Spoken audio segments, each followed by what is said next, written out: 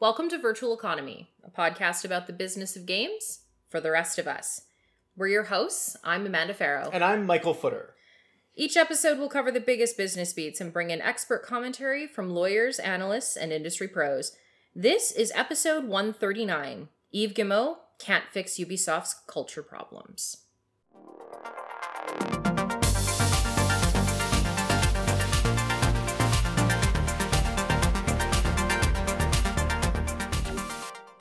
He cannot. Wop, wop, wop. Yeah, he is ill-equipped to do the thing. But we'll get there. We'll get there. But kicking off this week, we have a blood-soaked quarterly earnings report from GameStop. Mike, this has been your beat for how many years now? Oh, so 4? very fudging many. 4 years this has been your beat. Yeah. So walk us through this quarter, or I guess, this most recent quarter's earnings. All right, so for GameStop, net sales dropped 4% to $1.136 billion. So right on the surface, when your profits are deeply in the red, you at least look at your net sales, right? It's like, oh, look at our revenue. Our revenue is great. When we talk about Unity, when we talk about Roblox, these are companies that are deeply in the red in terms of their net losses, yes, but the revenue is growing. Yeah, the revenue grows quarter over quarter, like sequentially. And it's fairly consistent. It has been fairly consistent for the years, since they IPO'd. Mm-hmm. However, GameStop, not so much. No, and things have been really bad. Now, remember, they just had a stock split, and their stock is now back in... It's still high. Like, it's in the 20s, I think. In fact, let me pull it up right now, because I'm curious of where it's sitting. Remember, it at its high was up to $400 per share. And then when we went to the moon last year. Yeah, and then it was sitting at like 180 and dipping. Like it was, and then it dropped below 100 finally. But it's at 27.54 right now. And if we look at what it was, because when you look at this now, they adjust all of the old share values. But if you go back a month, it was at $35 and now it's at 27.54. You go back 6 months, it was at an equivalent of $48 per share. Now remember, because of the split, like, we're not going to see those $400 numbers in the share charts. If you even look at 3 months, it was from a high of $44 and now it's $27.54. And that's still overvalued. Remember, before the squeeze, it was at $3. $3 a share. So... on the good side, collectibles revenue was up significantly. So if you love them Funko Pops at GameStop, guess what? You're going to see more of them, because that was up 26% to $223.2 million. Wow. Really? Yeah. It's wild, right? Now remember... Amiibos aren't considered collectibles, are they? They barely sell Amiibos anymore, though. They sell them on their website. Hell, when the Monster Hunter Amiibos came out for Sunbreak, you couldn't find them in stores. They sold them all through the website. They didn't even make it to stores. Okay. Remember, there was a time, I guess it was right before the pandemic, we went in because Amiibos had just come out. I'm like, oh, let me pop my head into GameStop. We're here. Well, that's what I used to do. When I lived in Vancouver, there was a specific GameStop, like I think it was in Yaletown or something like that I used to go to. And I would usually pop my head in on the way to like working at a cafe for the day. Yeah, and now I don't do that. I don't pop into GameStop anymore. No, and I will occasionally, if they have stuff on clearance that I want to add to the library, like for $5, I'll do it. So if you are more likely to find an Amiibo at Best Buy, like walking into a Best Buy, than you are walking into a GameStop. And that's saying something, because Best Buys are barren. They are, and they're very mercenary about this, about what they carry. Now, so I would expect that GameStop is going to continue to stock a lot of collectibles, and it's not just Funko Pops. Right. It's keychains. It's the props, kitschy nerd stuff. It's the kitschy nerd stuff. Exactly. The stuff that you would normally get from R.I.P. Think Geek. Right. Absolutely. That you would potentially have gotten had Think Geek gone with Hot Topic. Yes. They'd still be thriving. Absolutely. GameStop did manage to rein in its significant general administrative and selling expenses, that's SG&A, bringing them down 14.3% to $387.5 million sequentially. Okay. However, SG&A was up year over year by 2.3%. So they're being very clever about how they position these. Because when you look at an earnings press release, they have bullet points where they call things out. Oh, they do, yeah. And it's because if you don't dig deep, it's like, oh, look, the quarter wasn't so bad. Like, they brought in their selling. Sequentially. Which is, don't get me wrong, that's still valuable information, but it's not as valuable. It isn't. I mean, it is... Like anything with finance, you're looking at multiple pieces of the puzzle in order to create the complete picture. Yeah. So sequentially is important, but year over year is also important. It's why you look at a statement of cash flows, a balance sheet, and a profit and loss statement. Mm-hmm. Oh, the one thing I did want to say about collectibles, remember, they went through a huge deaccessioning. They did, yeah. They did a huge sell-off. Huge, because remember those you must buy this box stuff where they're getting rid of like all the junk in their warehouse? They're just recreating the cycle. And it's so great. It's really so weird. Great. GameStop also... cost of goods sold increased from 72.9% of sales to 75.2% of sales. So for those that have never listened to an earnings show before... Sure. What is the cost of goods sold? What does that mean? I mean, that's a wonderful question. I'm really glad you asked that. So cost of goods sold is actually exactly what it sounds like. When you sell a product that you acquire from somebody else, or even that you make wholesale, there are costs associated with bringing that product to market. So in this case, if you are, let's take one video game. You are ordering... May I please have one video game for a treat? As a treat. You pay the wholesaler a certain amount of money to bring those copies into your inventory. Sure. You have inventory costs associated with that. Of course, right? Which is why we talk about the challenges of physical retail locations. Exactly. So cost of goods sold is essentially what you have paid out in order to bring that product into inventory in order for it to be sold. Sure. Do you think that the increase in the cost of goods sold is because of the pricing around video games, inflation, or both?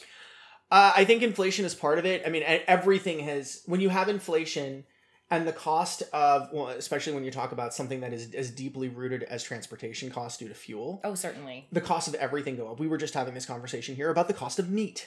Yeah. Right? We had this conversation last night. This is what we do in our personal lives, folks. I know you're missing out. It's like, it's a little window into the fun that is us. That is the export plan. But I bought, 2.6 pounds of chicken thighs yesterday, and they were $13, and they used to be about $9-10, right? So we're seeing costs go up across the board. What I do think is contributing to this, and we've said this before, is that GameStop is getting more heavily into PC hardware.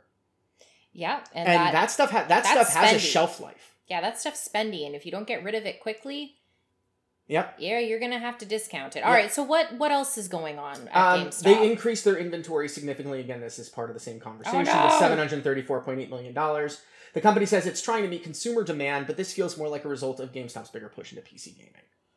Note that GameStop was on a major inventory clear out just last year, the year before. We have talked about this over and over. It was definitely 2020 when they did this because was it? Yeah. Was it in the height of the pandemic? It was in the height of the pandemic because we were looking at these and we're just like, how are physical loot boxes a thing? Yeah, and that's what it was. It was random pull things. Net losses are mounting though, and this is where I start to get, concerned to be like, you're putting a rosy spin on things, but operating losses went up from $58.5 million to $107.8 million year over year. And when we're talking about operating losses, these are not, we took an extraordinary expense. This is your regular operations. This is day to day. Yeah. Net losses are mounting. They jumped back up to $108.7 million from $61.6 million in Q2 of last year. From the transcript of the call, there were no major one-time transformation, transaction, or related costs during the period. So why did their net loss go up quite so high? Well, as we said, operating losses more than doubled from 4.9% of sales to 9.5% of sales. This is bad. That is a bad metric. Is this in part because they increased their inventory? It's possible. I mean, I would say because of course they have to worry about warehousing. Obviously with net sales going down, so we have sales that have gone down. We have inventory costs going up, and I think there's a lot of pieces of this puzzle. It's just like they're not looking at the big picture. I don't know what is going on and why they're steering the ship in quite this way, but this is bad. Yeah, net losses also nearly doubled from 5.2% of sales to 9.6% of sales. You look at that and you say, all right, you're selling how much and what percentage of that is lost? That's effectively 10% of what they brought in sales was lost. Brutal. It's terrible. If you pull the camera back to the half year, GameStop sales are tracking ahead of last year by 2.2%, so that's good. But net losses have more than doubled for the first 6 months of fiscal 2022 to $266.6 million and 10.6% of sales versus 5.2% of sales at last year's half mark. Now, they do have $900 million in cash due to issuing new stock after the meme rush. Remember, they took advantage of the inflated stock price and paid off their debt. Now, here's the thing. They again took no questions on the earnings call. Of course they are refusing to talk to analysts. Of course. Because they know who the real market is. The people who are keeping that stock price afloat, they're not analysts. They're not brokers. They're retail consumers who are just fanatical for some stupid reason. Let's see. The Kotaku. Remember we talked about how GameStop was going to be offering some incentives and some better pay and everything? Right. And we were both skeptical, but not optimistic, but hopeful. Yeah, that hope was misplaced. Kotaku is reporting that those raises we covered a couple of weeks back, 50 cents per hour for some, for others less. One source to Kotaku reported 38 cents per hour in a raise. These are employees who are told to they're told to come in on their day off, use their personal vehicle to retrieve something from another store. By the way, there are legal implications to this, and I want to talk real quickly about why you should never use your own vehicle when working for somebody else. No, you should always use the company car, man. Right. Or, make sure that you're getting paid mileage and can expense that. And there are federal reimbursement amounts for mileage. But more importantly, and that's in Canada as well.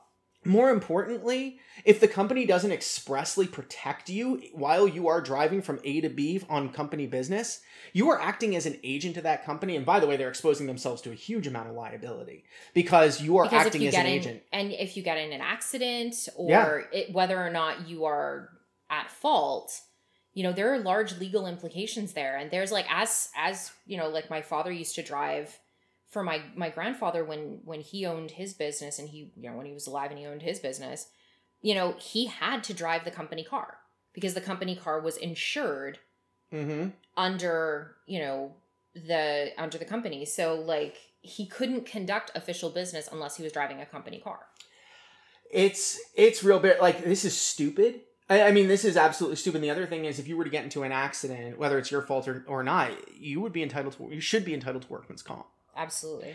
So that's something. There are huge legal implications to using your personal vehicle for company business, especially for corporation. And you should make sure, if there are any employees who are listening to this, that you are adequately protected and that the company has actually spelled out what your rights and responsibilities are, so that you understand and how you are protected using your personal vehicle for company business. Big time. At the very least, getting reimbursed for that mileage, especially with gas prices, while not quite as high, still pretty high. Final note on GameStop, their head of blockchain has left the company in the wake of the company's NFT marketplace launch. So that's huge amounts of confidence. Such confidence. What a mess. I really dislike GameStop. I really dislike the cowardice of not taking questions on an earnings call because it doesn't feel like there's any real plan here. No, it just feels like a giant mess, and they're hoping that no one notices. Yeah, the Emperor has no clothes, and I think the Emperor hasn't had clothes in a long time. Yeah, I think everything's going to come crashing down. I think this Emperor's been neckers for a while. If it had not been for people shorting the stock, I don't think GameStop would be surviving right now. I think they would have I think they would have gone into that long good night. But the short squeeze actually helped them, and they profited from it. They went ahead and they sold they generated new shares. And, what else were? I would have done the same thing in that situation. Of course, but I also feel like it's a shrewd business decision. But at the same time, there's very little about this corporation that is shrewd. Yeah, and I still believe, and especially after the Kotaku report, I do not believe that GameStop will ever and is capable of ever treating employees that have been and we're working harder and had more put on them over the past few years, especially where you've got GameStop refusing to close its stores. You've got people who have been in physical danger. You've got, even before this, people hate the security around those stores, and having stores robbed and. No, it's a bad time. Working for GameStop, from everything that I've understood, unless you work at a really great GameStop with good management where they really care, and that's hard to do because if you're not paid to care, if you're not paid enough, why should you care? Yeah. Oh, that was the other thing. Apparently some stores don't have managers anymore, and you have one manager who's managing 4 stores. That's horrifying. It is. Now, you used to have, just so you understand the structure, you used to have a manager and an assistant manager in each store, and then you had a district manager or a regional manager or district manager who oversaw a group of stores. Yeah. So the fact that they don't even have full managers at some of these stores now, they are working as close to the bone as possible, and ultimately, it's not good for people. Nope. It's not good for the people working there. No, it's not, and the people deserve better. Yep. But you know what? I'm tired of talking about GameStop. Yeah, that's fine. So I think I'd like to talk about MPD. I love NPD. I also love MPD. And I love Matt Piscatella. I do too. So Matt Piscatella published the report, NPD's report for August 2022 yesterday. And while things have slowed, we're still in decline. It wasn't terrible. It wasn't, and there are some big reasons about why things were muted in August. And I think hopefully will continue to be for the rest of the year. There's actually some very good signaling coming out, but we're also, with the exception of Square Enix, which apparently has like 10 games coming out between now and the end of the year. Square Enix is just like, here guys, here's the deluge you've been looking for. I'm going to just say this, and I know we don't talk about video games on this video game podcast that much, but Diofield Chronicles, I absolutely love that demo. I cannot wait to play that game. I'm very excited about it. It's true. He called me when I was in Canada, and he's like, you need to hear all about this game. And I'm like, dude, I'm trying to eat my dinner. And he's like, I don't care. Good, then you just chew and listen. Just chew and listen. Okay, then. Anyway, so let's talk about what's going on overall in the U.S. game market from NPD. August 2022 consumer spending in the U.S. was down 5% from August 2021 at $4.1 billion. Now, just to remember, the last 2 months have been down 10% or so. Exactly. 9-10%. So while things are depressed, they're not as bad. Spending was slightly higher than August 2020, which was $4.07 billion. Yeah, so the fact that we're still tracking ahead of mid-pandemic now. But at the same time, the reason why August 2020 was depressed was because we were leading up to console launch. It wasn't depressed at that point. Remember? No, in comparison though, the reason why it looks like the reason why it's higher now than it was then is because it was depressed that year. I remember the August and July numbers were down in comparison, like sequentially. They were down sequentially. Okay, all right, got it. They obviously year over year, there was no comparison. Yeah, because everybody was rushing to buy consoles because they were trapped inside. Yeah, absolutely. Yeah, but sequentially, people were starting to prep for. Yeah, that makes perfect sense. They were starting to prep for the console launches. I remember software sales made up for it, but the hardware sales were really down. So I remember. All right, so year-to-date spending is sitting at $34.6 billion, which is down 9% from the same period in 2021, but up 3% from 2020's $33.5 billion.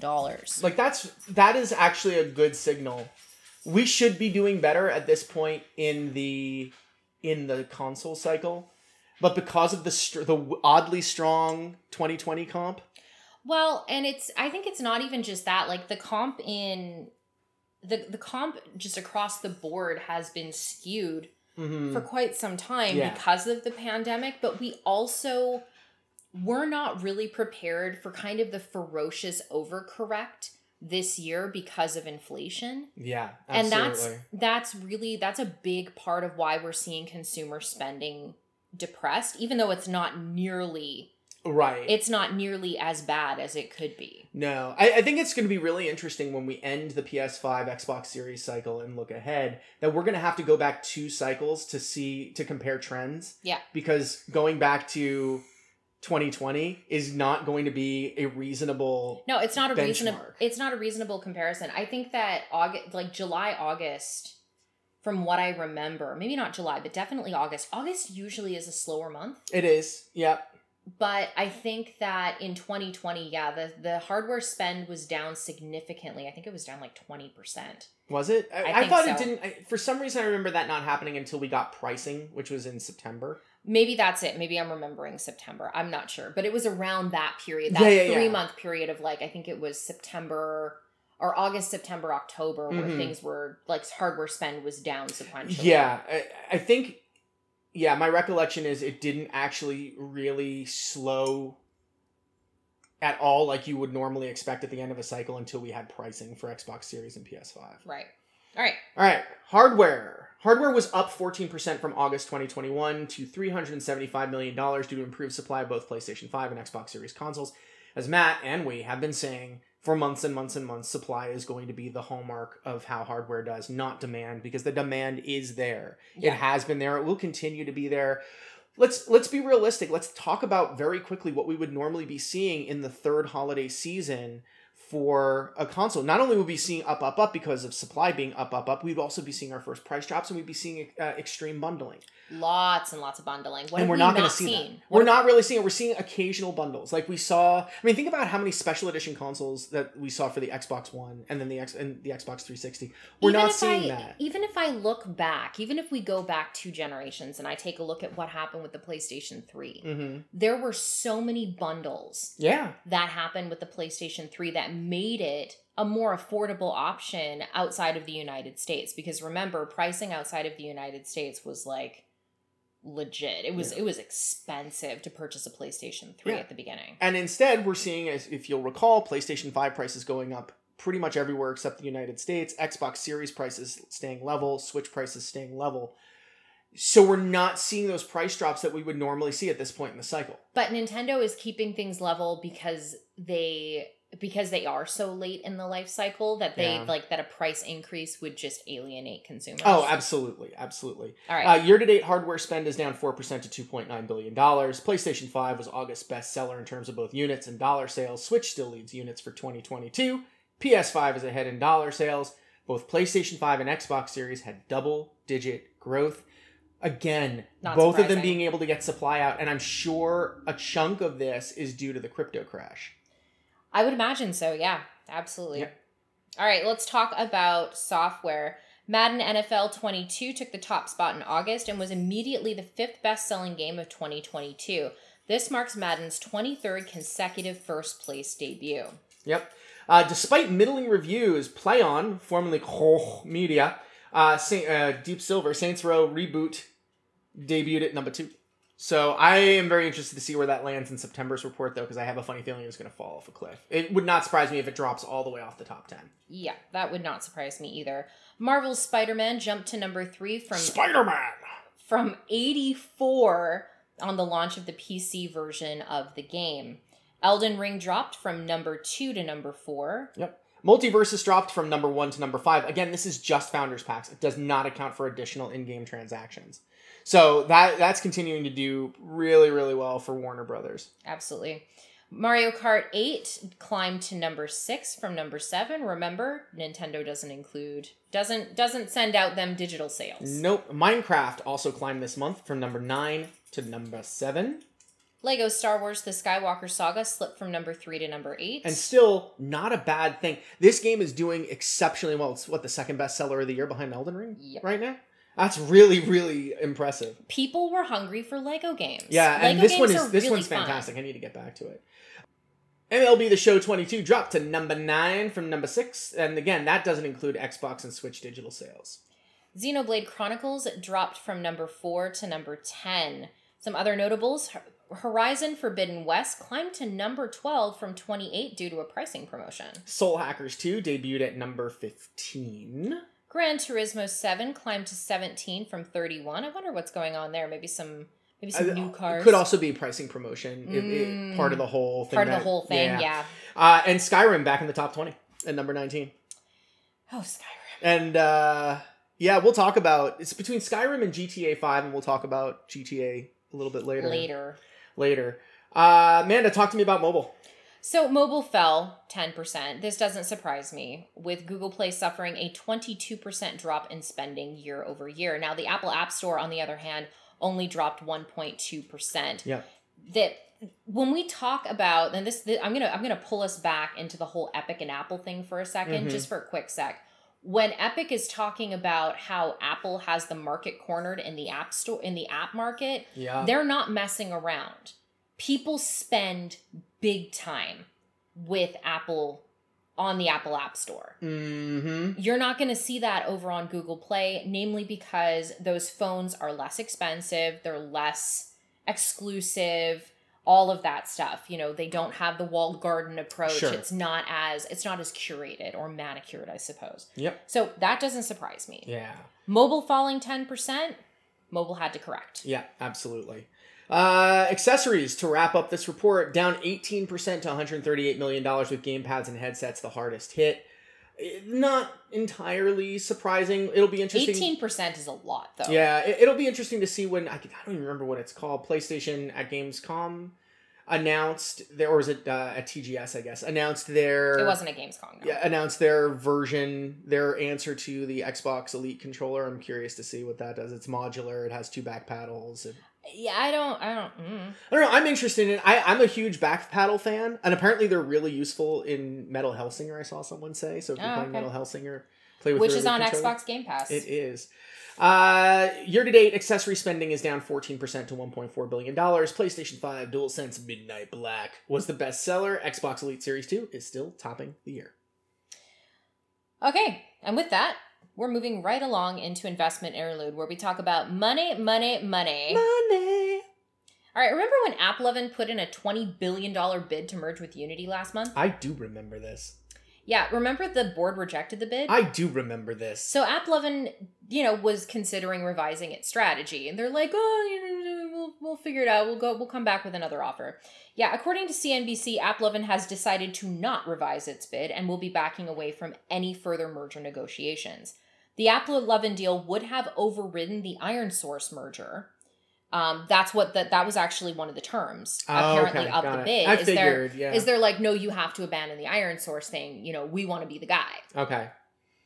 So obviously the board rejected the AppLovin bid, but they recently approved the IronSource merger. Got it. So what you're saying is Unity wasn't ba-da-ba-ba-ba, AppLovin it. That's actually really good.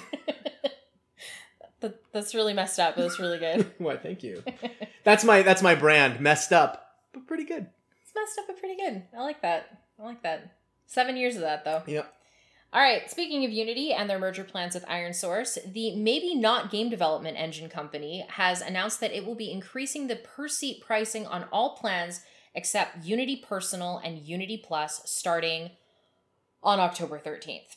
Puts a real exclamation point on Unity's priorities here, too. I feel like this is some unforced bad news. Like, they have been in the news over and over and over again for stupid shit. And it's like, you why are you doing this right now? This is not the way. What is your insight in this? Like, what do you think is motivating this? So I think that, like, obviously the increase in, like, inflation comes for us all, right? And so I'm sure that there's got to be some consideration in there for, like, how much money it's costing to keep everything updated, for R&D, for all of that stuff. And, like, that's fine. That's regular stuff, but you don't usually increase the pricing for anything except for, like, your biggest fish. Mm-hmm.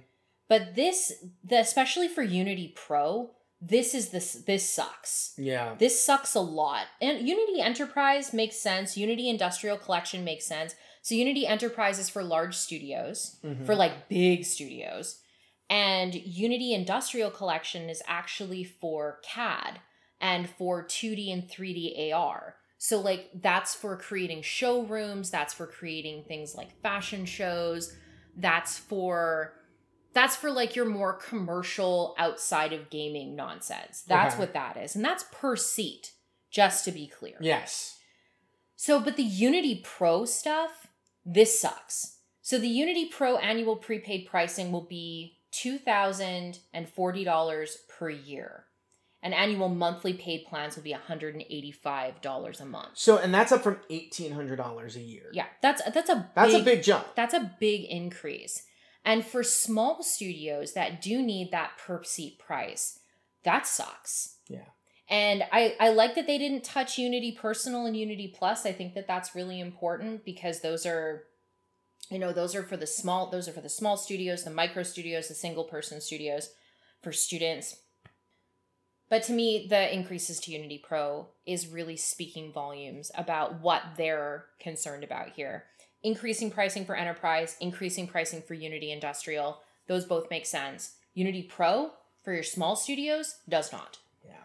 It seems like a... I don't even know if I would go so far as to say it's an unforced error. I think that this is really bad timing. And I think that it wasn't communicated well enough as to why the price was really going up. Like, they went into how it was going up and what I don't know. I didn't feel like I understood. I didn't feel like there was enough transparency in that blog post. Sure. When I read it. Sure. That doesn't surprise me, though. So there's that whole situation. Yep. That's, oh boy. All I know is that, Unreal Engine is looking a lot better these days. And also, hey, folks, I know that building game engines is really, really, really, really, really hard, but maybe now's the time. Yeah. Focus Entertainment has announced the acquisition of Black Mill Games, a 15-person team based in the Netherlands. Mm-hmm. Studio is known for WW1 games. Love that World War One, including Verdun, Tannenberg, and last week's release of Isonzo. Okay. Black Mill is the 6th of Focus's wholly owned studios. Okay.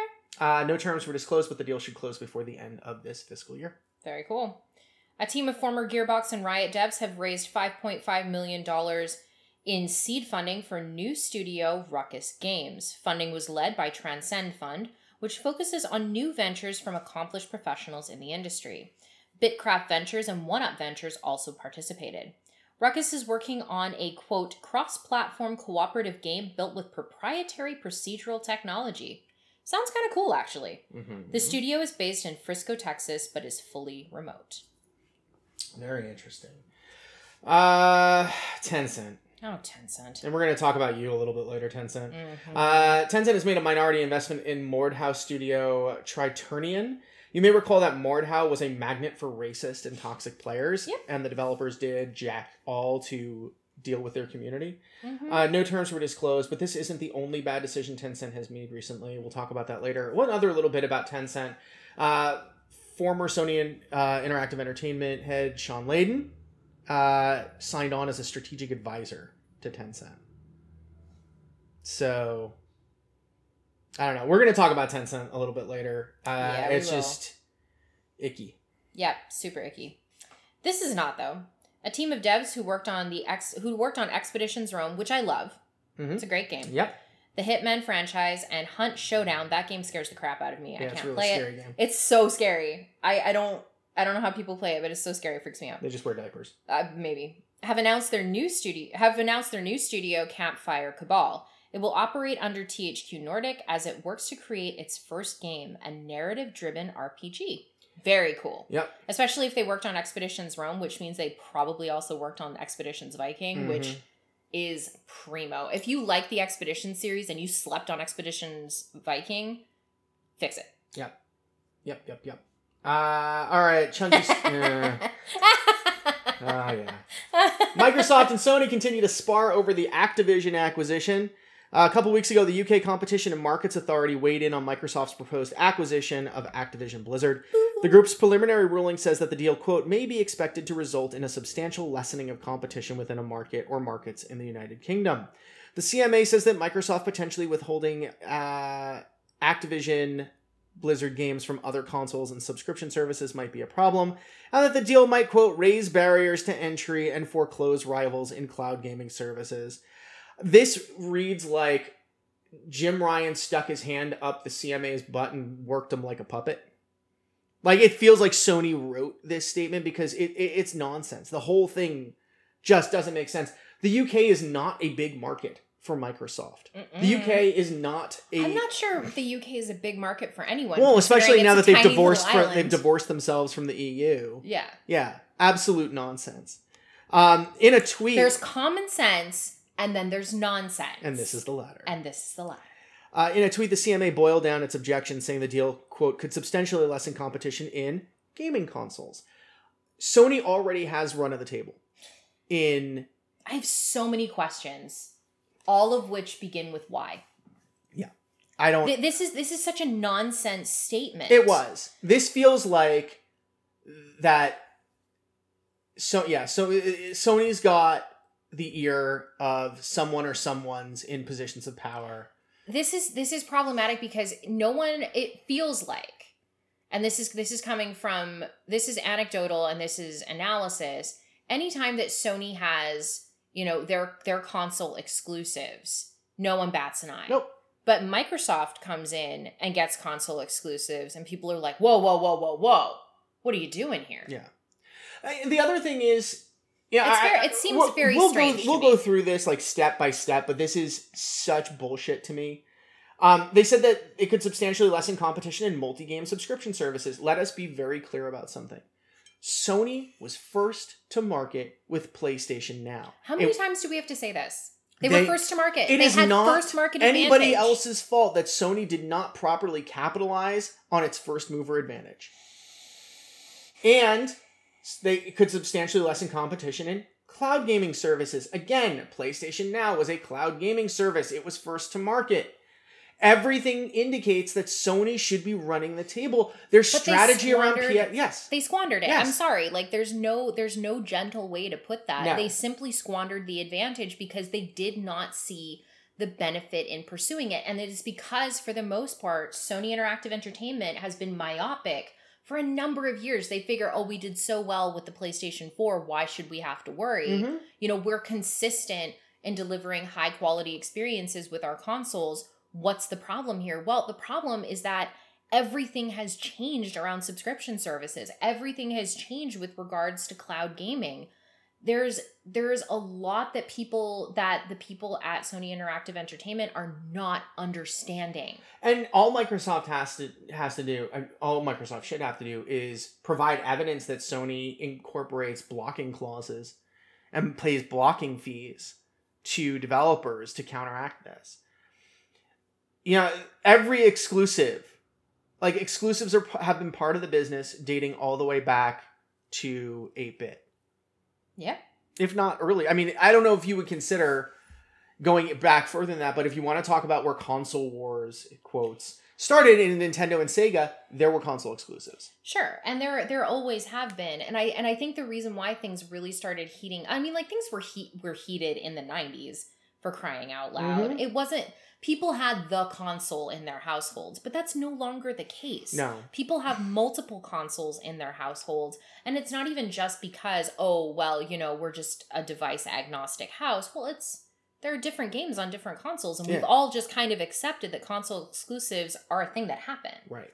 Absolutely. So as soon as the preliminary ruling came out, Microsoft published a blog post sharing what Phil Spencer told Jim Ryan privately. Microsoft is committed to keeping Call of Duty on PlayStation and shipping the same version simultaneously on that platform. And I mean, all we have to do is look to Minecraft. Absolutely. All we have to do is look to Minecraft. Minecraft is available on pretty much every platform imaginable. Any platform that you can play Minecraft on or have been able to play Minecraft on, it's there. I'm going to go one further on this because I want us to look back at what happened when Bedrock came out. Mm-hmm. And Microsoft said, we want the best Minecraft experience on every platform.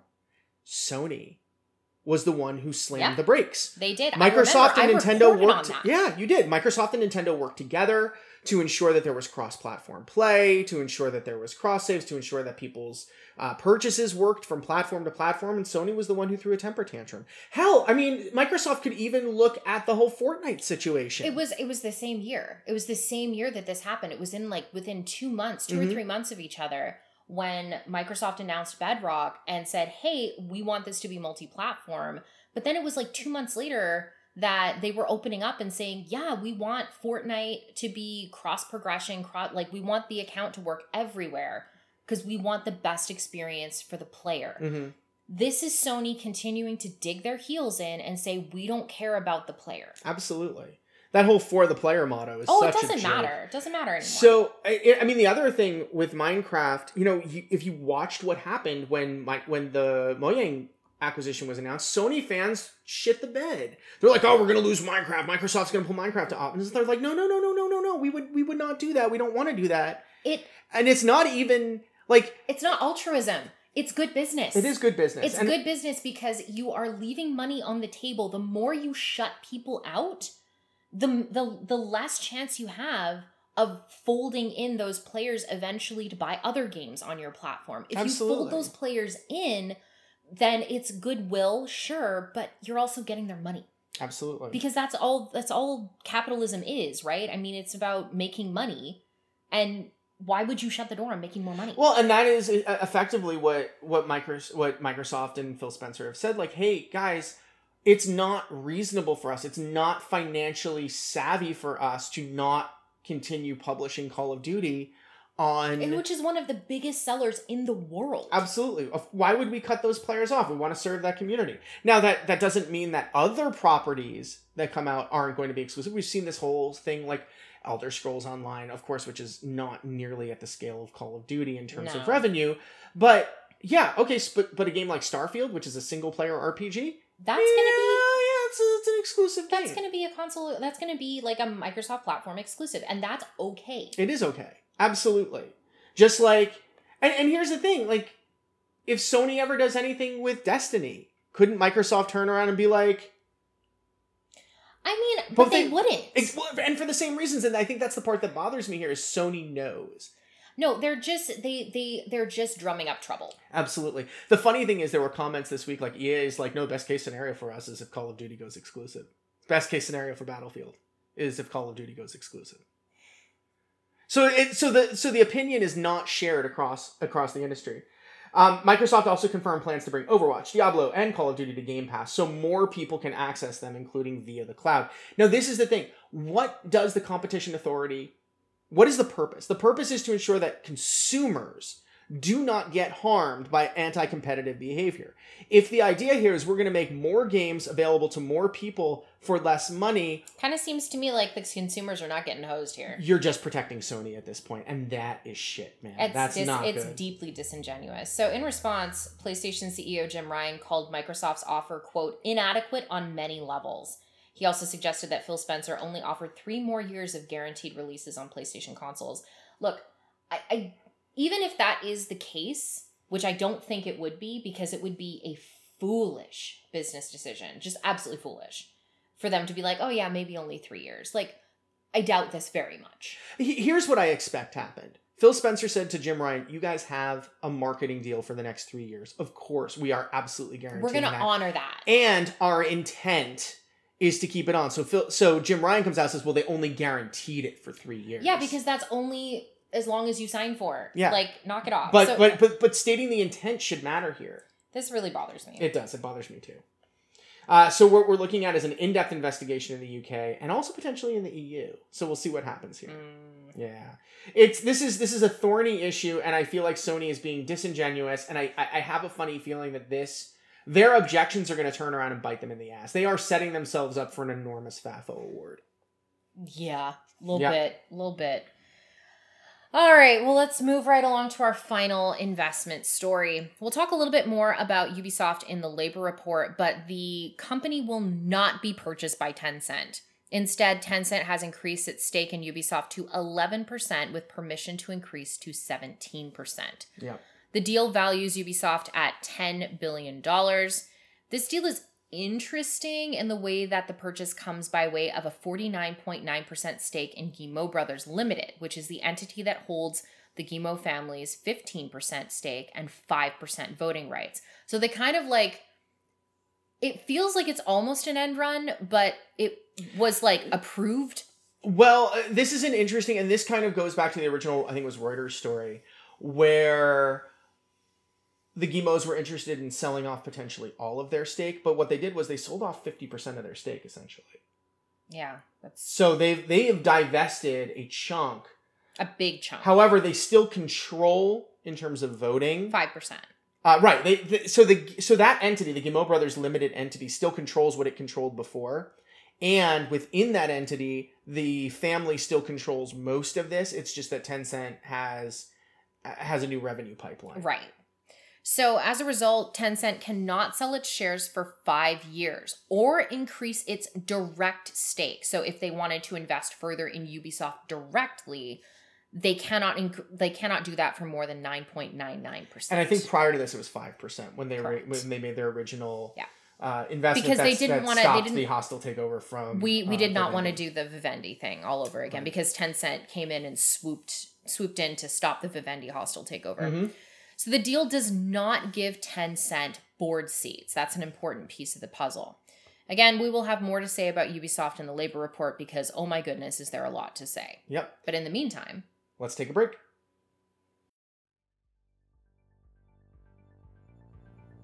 Virtual Economy is an F-Squared initiative, and along with pro bono business consulting for up-and-coming developers, it's a way we are working to give back to the community that has already given us so much. To find out more about F-Squared and the services we can provide, including pitch prep, media training, mock reviews, and business strategy guidance, visit our website at fsquared.biz. And we're back. Hey, Mike. Yes. What time is it? It's time for quick hits. Oh, man. First up, this is sad. This first one's sad. Yeah. So 343 Industries studio head Bonnie Ross has announced her departure from the studio. Ross said she's leaving to attend a family medical issue after 15 years with the Halo franchise and 28 years with Microsoft. Her role is being split into 3 parts. Production lead Pierre Hintz will take over as studio head. Brian Koski is becoming GM of the franchise, and Elizabeth Van Wyck will lead business and operations. This is a weird one. Jason Blundell, former Treyarch studio co-head and co-founder of Deviation Games. Remember they were on stage during the Summer Game Fest, and they just walked out on stage and talked about their game a little bit, and there wasn't anything to show? Yeah, it was kind of strange. Yeah, so Jason Blundell has unexpectedly and unceremoniously departed the team. Oh, weird. Yeah, Deviation has a deal with Sony for a new IP. Co-founder Dave Anthony, also formerly of Treyarch, will be the new CEO. Oh, that is very strange. Microsoft has set the stage for some new elements in the Xbox app. In addition to loading up to 15% faster, there is now How Long to Beat integration, which is kind of cool. I actually really like How Long to Beat because if I'm looking for a palate cleanser, looking for a shorter game, not really... If I know I have a job coming up and it's I want a game that's going to take me under 10 hours that I know I can knock out, I use it. I really do use it. I look at my library, here are the games I'm interested in playing. I have actually seen some people say, hey, this isn't necessarily a great thing because for players, it will draw a stricter line between how many hours a game is and the value or the price associated with it. Oh, well, that's a bummer. To me, I'm like you. If I need to find something that's relatively short, or if I want to dive into a new game, I kind of want to see what I'm investing in. Yeah. Because I already own the game. Right. I'm not basing purchasing decisions on how long to And beat. I think that's the difference here is I don't like basing... I don't ever want to base my purchase decisions on how long a game is. Oh, I don't. I do want to... Because that's not my most valuable resource right now.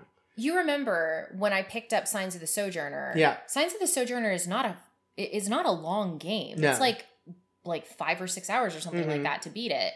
But that's just one pathway. Right. You can go over and over and over again in Signs of the Sojourner. So to me, if I was basing a purchase decision on how long it took to beat a game, you can't measure a number of games, including Signs of the Sojourner, as a one-time playthrough. Right. And that's kind of the thing I love about the How Long to Beat website is it shows you what completing the game is, what completing the game with extras, a completionist run. So it gives you those different categories, and it's all community fed. Yeah. So I like that. I like it a lot.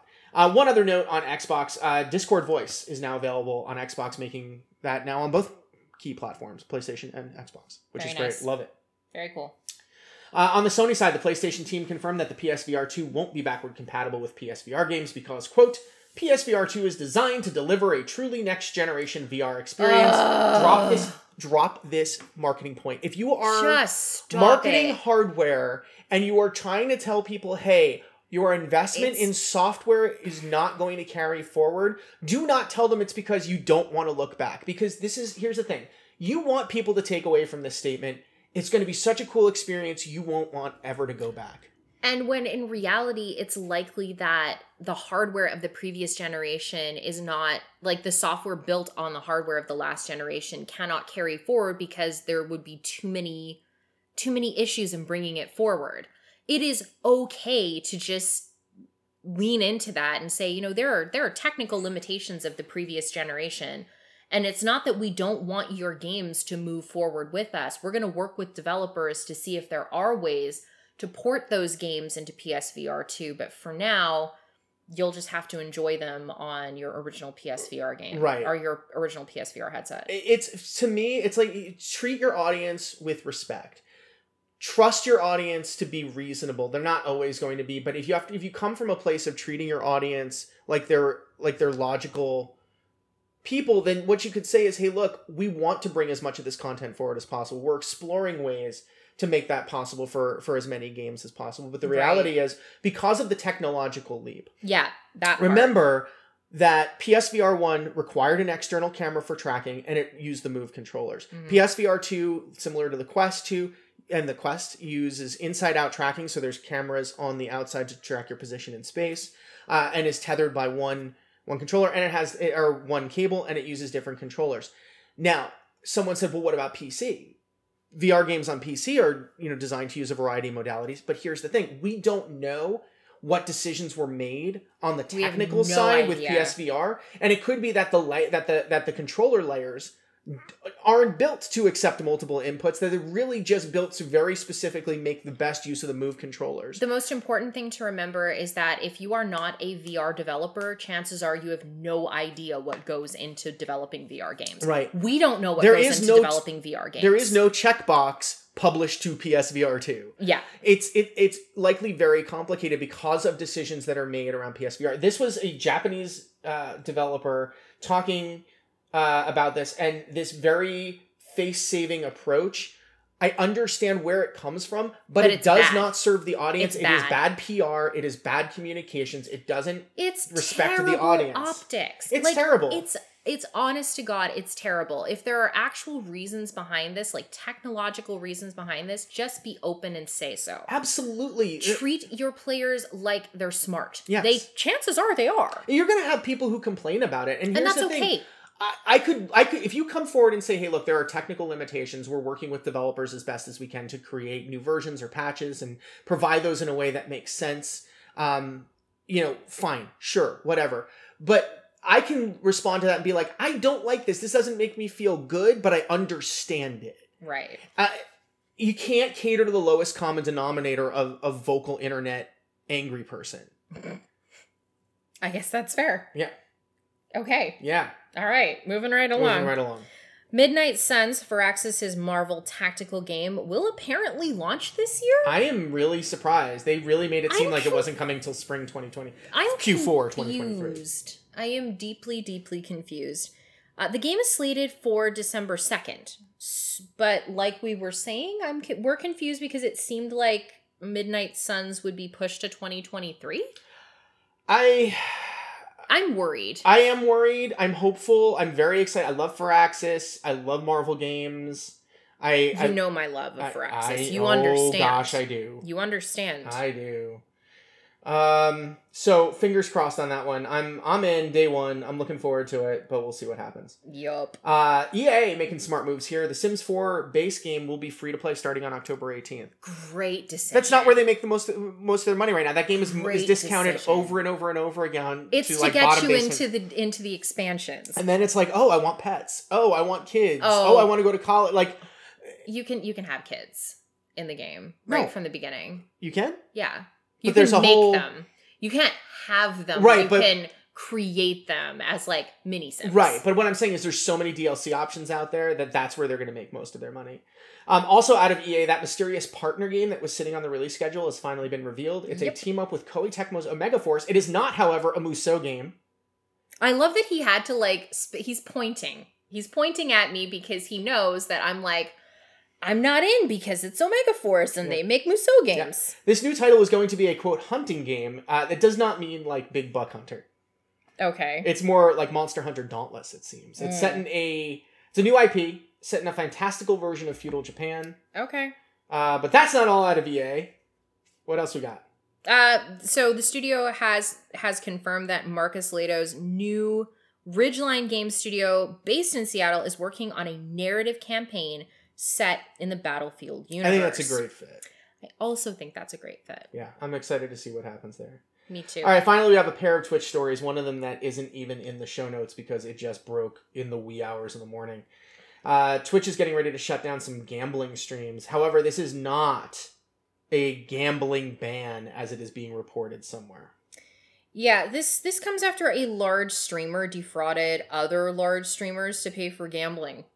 Yeah, there's like a crypto scam and it's messy. It's all the drama I don't want to touch with a 10-foot pole. Yeah, we don't indulge in streamer drama in this house. The one thing I will say about this though is you had a group of very large streamers calling for a boycott of Twitch over gambling streams, and some of these people were in the same circles that when the Twitch blackout conversations were happening on our day off Twitch, right? Mm-hmm. I remember that. And we talked to Raven about this. Which you should go listen to. It's one of our bonus episodes. I think it might be either bonus episode 1 or bonus episode 2. One of the things that we didn't talk about in that conversation, because we were keeping everything about the action and positive, there were streamers of this size that are in this group of people who were talking about boycotting Twitch, who said, "Oh, boycotts don't work. I'm not going to participate in that." Yeah, because it didn't personally affect them, because they didn't actually give a shit. Yeah, the hypocrisy is enormous. Gross. So anyway, this is really messy. The publicity around this has led Twitch to prepare for the end of this type of stream on October 18th. Sort of, yeah. So the new not a ban will include slots, roulette, or dice games that aren't licensed either in the US or other jurisdictions that provide sufficient consumer protection. Yeah, that's like a loophole to drive a truck through. Yeah, it is. These sites will include stake, rollbit, dual bits, and roulette. However, sports betting, fantasy sports, and poker will still be allowed. Yeah, so don't call it a ban. It's not a ban. They are covering their own asses, and quite frankly, definitely a big old CYA. If they were letting people gamble on sites that weren't sanctioned, like Twitch had been exposed to some. This has been a problem for a while. It is not Twitch's only problem by far. And that'll slide us right into the second story, which again, we don't even have in the show notes. In the wee hours of the morning, I mean, you want to talk about taking out the trash. Twitch announced that it admitted to one of the worst kept secrets in the streaming space, that it has 70-30 splits for some creators. Mm-hmm. I said, well, we've never talked about it openly, but it's well known. But we're ending that. So they are going to any streamer because apparently that had been the case for some up and coming streamers.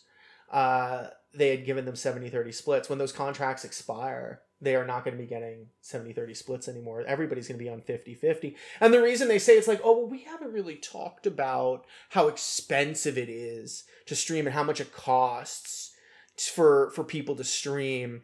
Also, we just give you the 50-50 split on Amazon Prime Amazon Prime subscriptions, and people don't actually pay for that, which I don't even know what to do with that. Yes, they do. Yeah, they do. It's part of their subscription. Yeah. Whether they use it or not is a different story, but it is part of every single Amazon Prime member subscription that they pay for. So that's certainly a thing. And they are getting shellacked over the corpse speak in this thing. It's like also we increased like our ad revenue cut for you. Also, now we're paying out at $50 instead of $100, and it's like, you know what? We could have a whole conversation around monetization on Twitch and why it's broken, but instead, yeah, oh yeah, and those were quick hits. Okay, all right.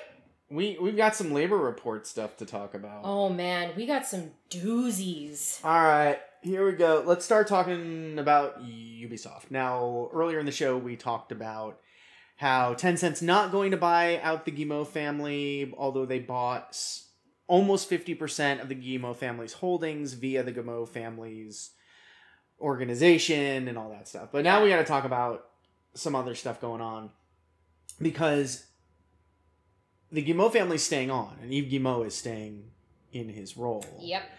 There was recently a Ubisoft Forward Direct presentation. Yeah. Obviously, we're not covering much of that, although hold on, because we'll talk about it a little bit later. Yeah. For a very humorous reason.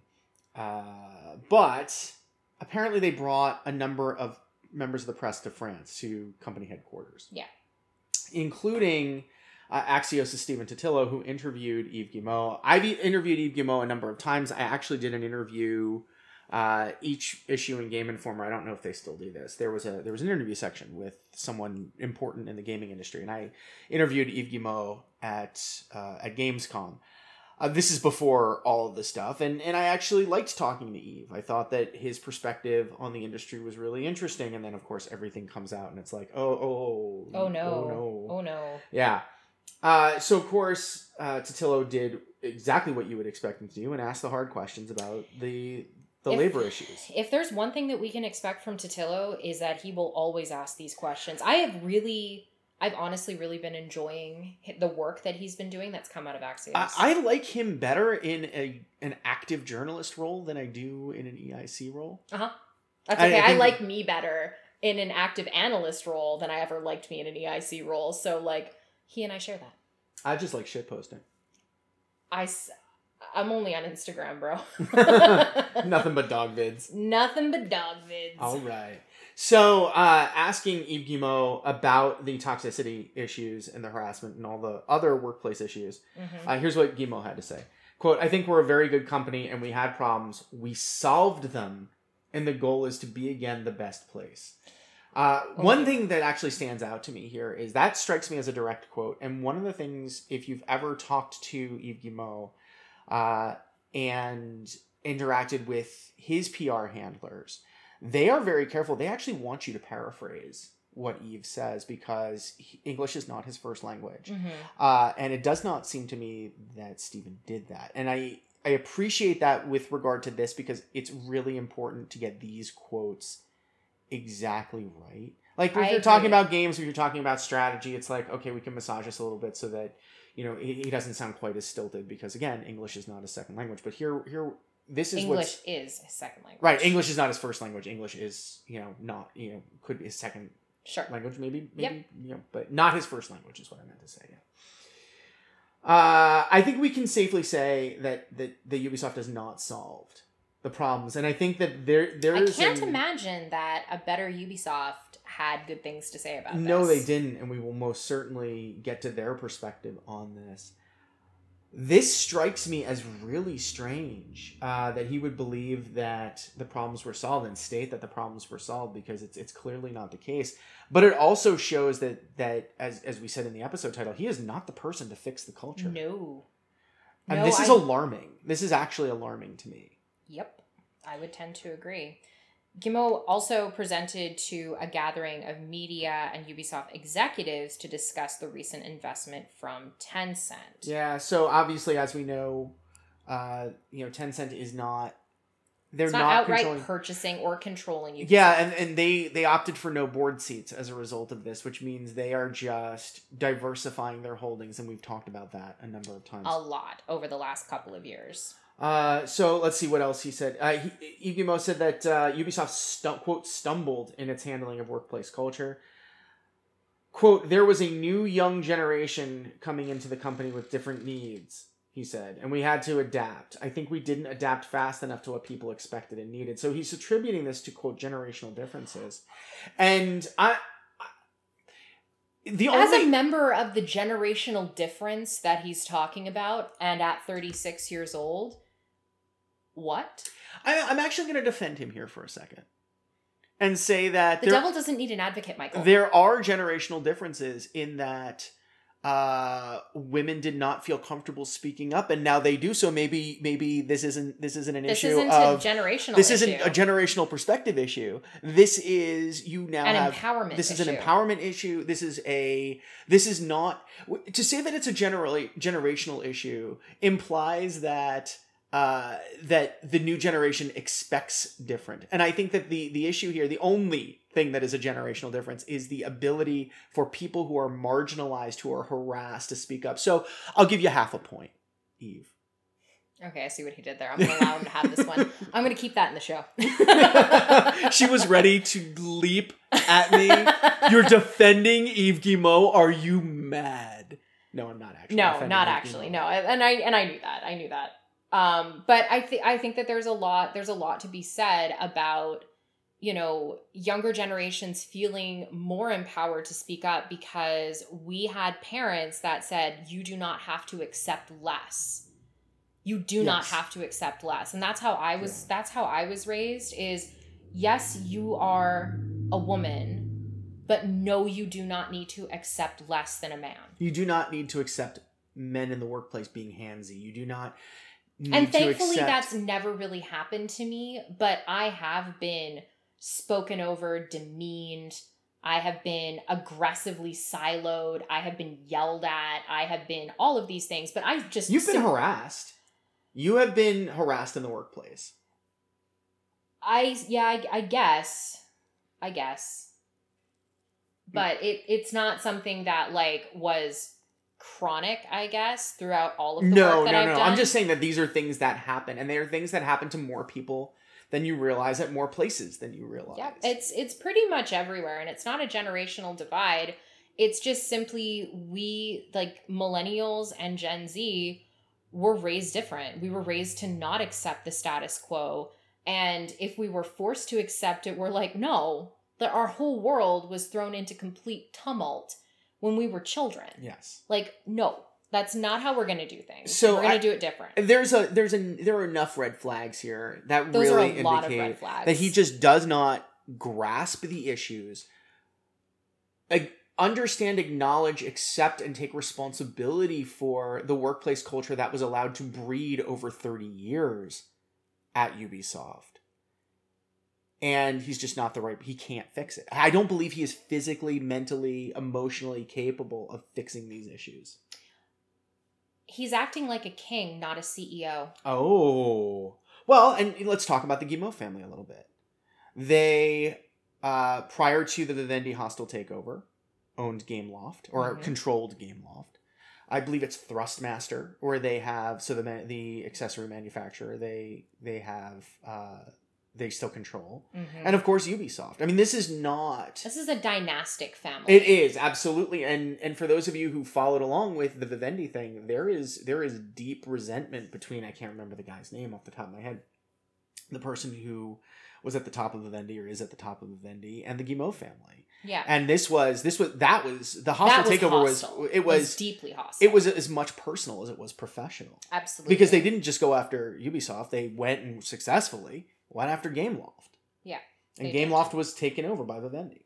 And then GameLoft made Disney Dreamlight Valley, which both of us are excellent. Are engaged with. It's just excellent. But I think that's an important distinction, though, and it's not something that came to mind until I had lunch with a friend today. I genuinely believe that as a CEO, your responsibility is to steward the company, the direction, the strategy, and you have to be aware of what's going on. Maybe not on a day-to-day basis, but you have to be fully aware of not just what products you're putting out there, not just what your corporate strategy is, not your steering committees, but what the people are, who the people are, what they're saying, what they're feeling. And it can't just be my managers are telling me this. That's such a, and that's kind of how I feel about a lot of these corporate CEOs, is that they're so removed that they're more like monarchs than CEOs. Mm-hmm. Absolutely.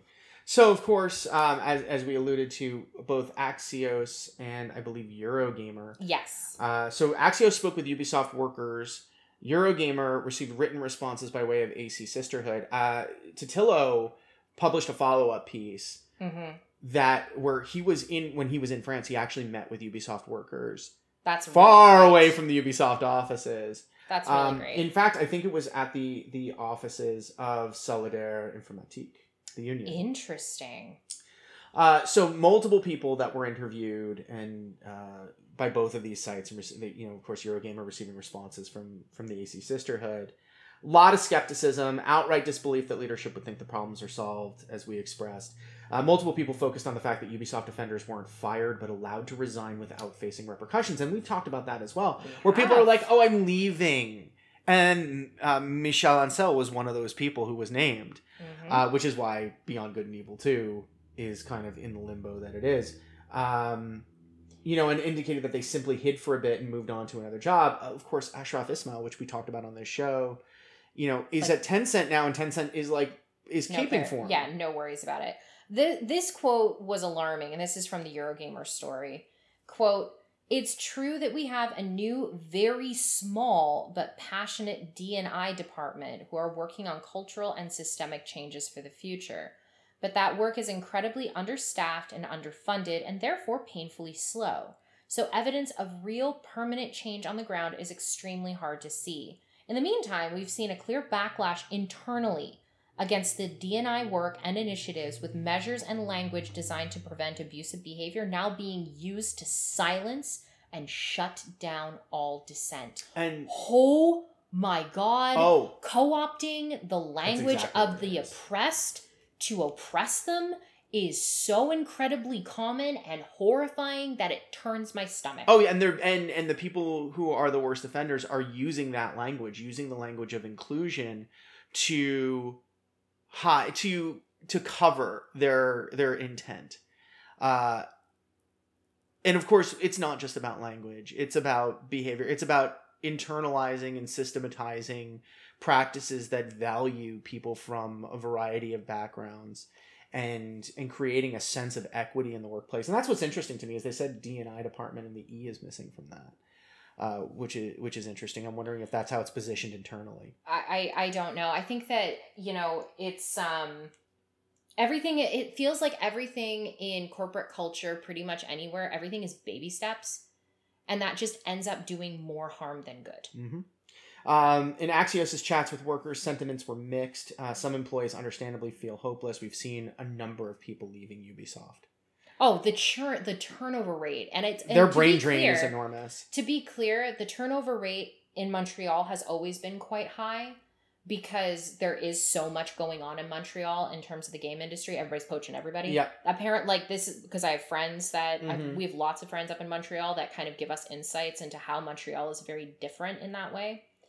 So there's always been high turnover at their Montreal offices, but seeing it happen globally is uncommon. Yeah, it's pretty wild. Other people are still trying to push through change. There are people who haven't given up yet, and kudos to them. Power to them. But we know, and we've seen it. I'm rooting for them. Me too, but we've seen it at Raven and other Activision studios where people have just been like, I can't keep doing this to myself because I'm constantly in the line of fire from people who do not want to see change at this company. Yeah, exactly.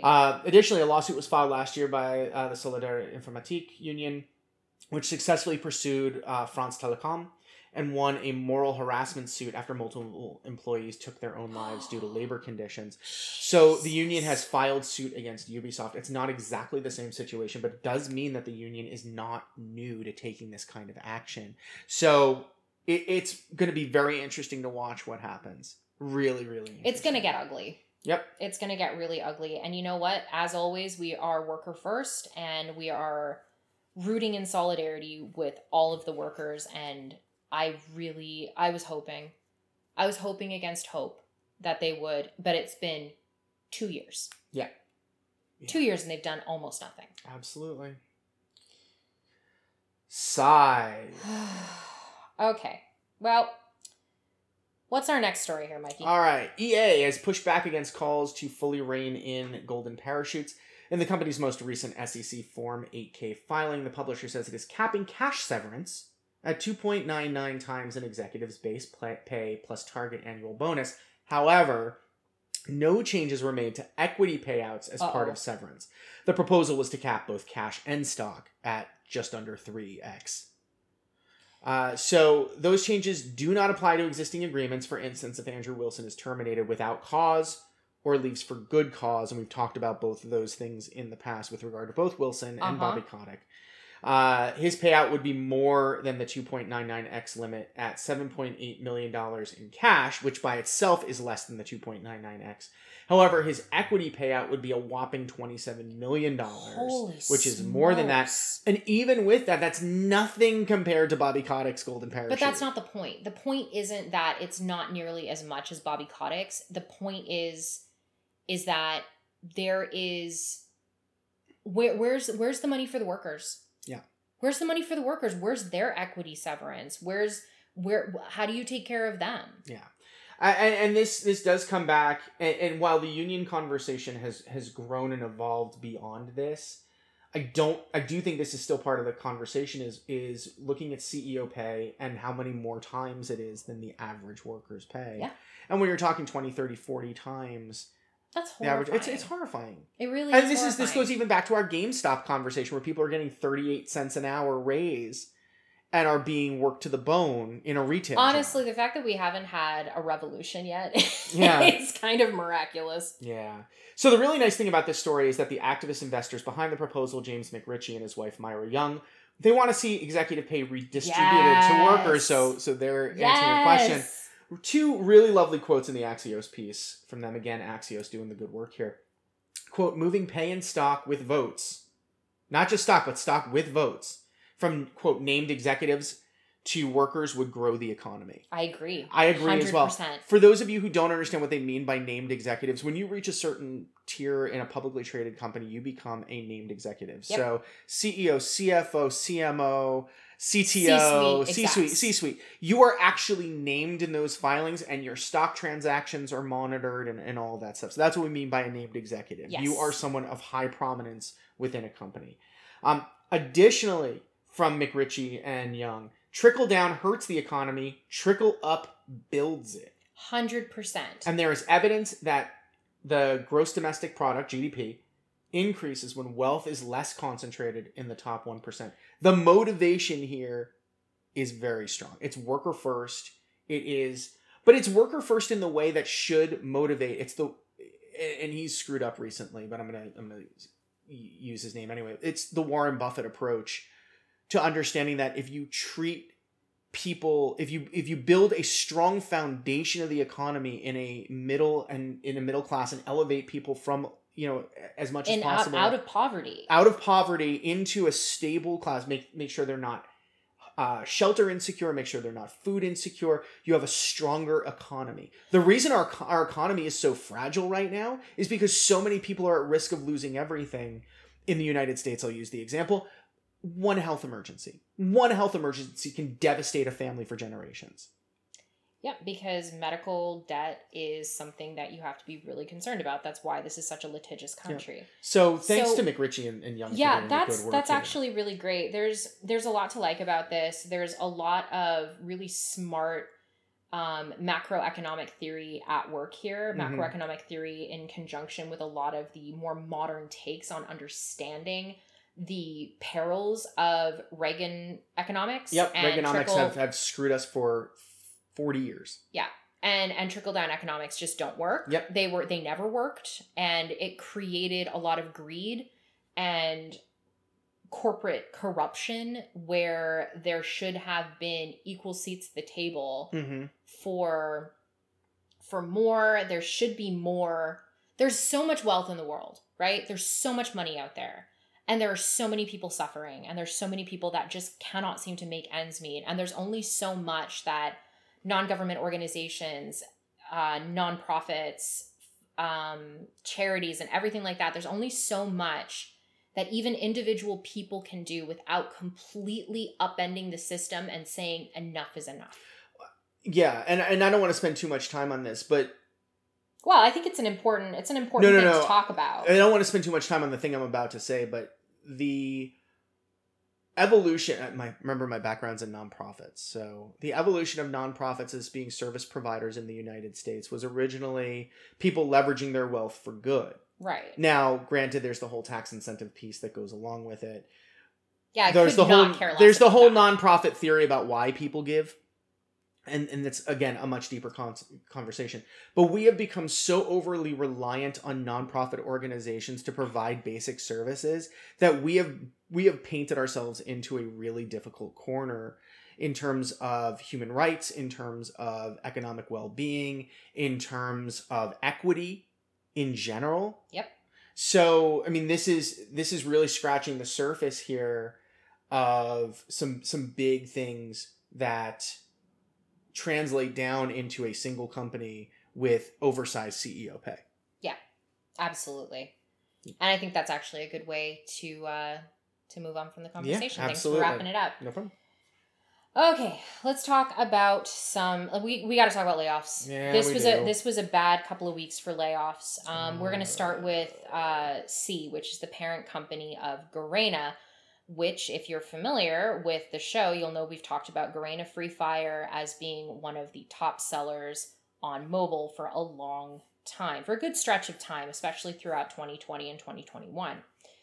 C has announced that in addition to shuttering a number of operations in Latin America and Mexico, it will be laying off hundreds of Garena staff in Shanghai. Yikes. After suffering a $1 billion loss in the April-June quarter of this year. I'm sorry, $1 billion in one quarter.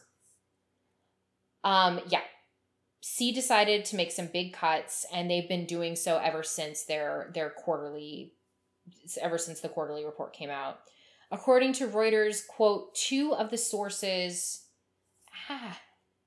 Sorry, I have to scroll back down because I accidentally scrolled all the way up. Okay, my notes are down here. Okay, cool, we're good.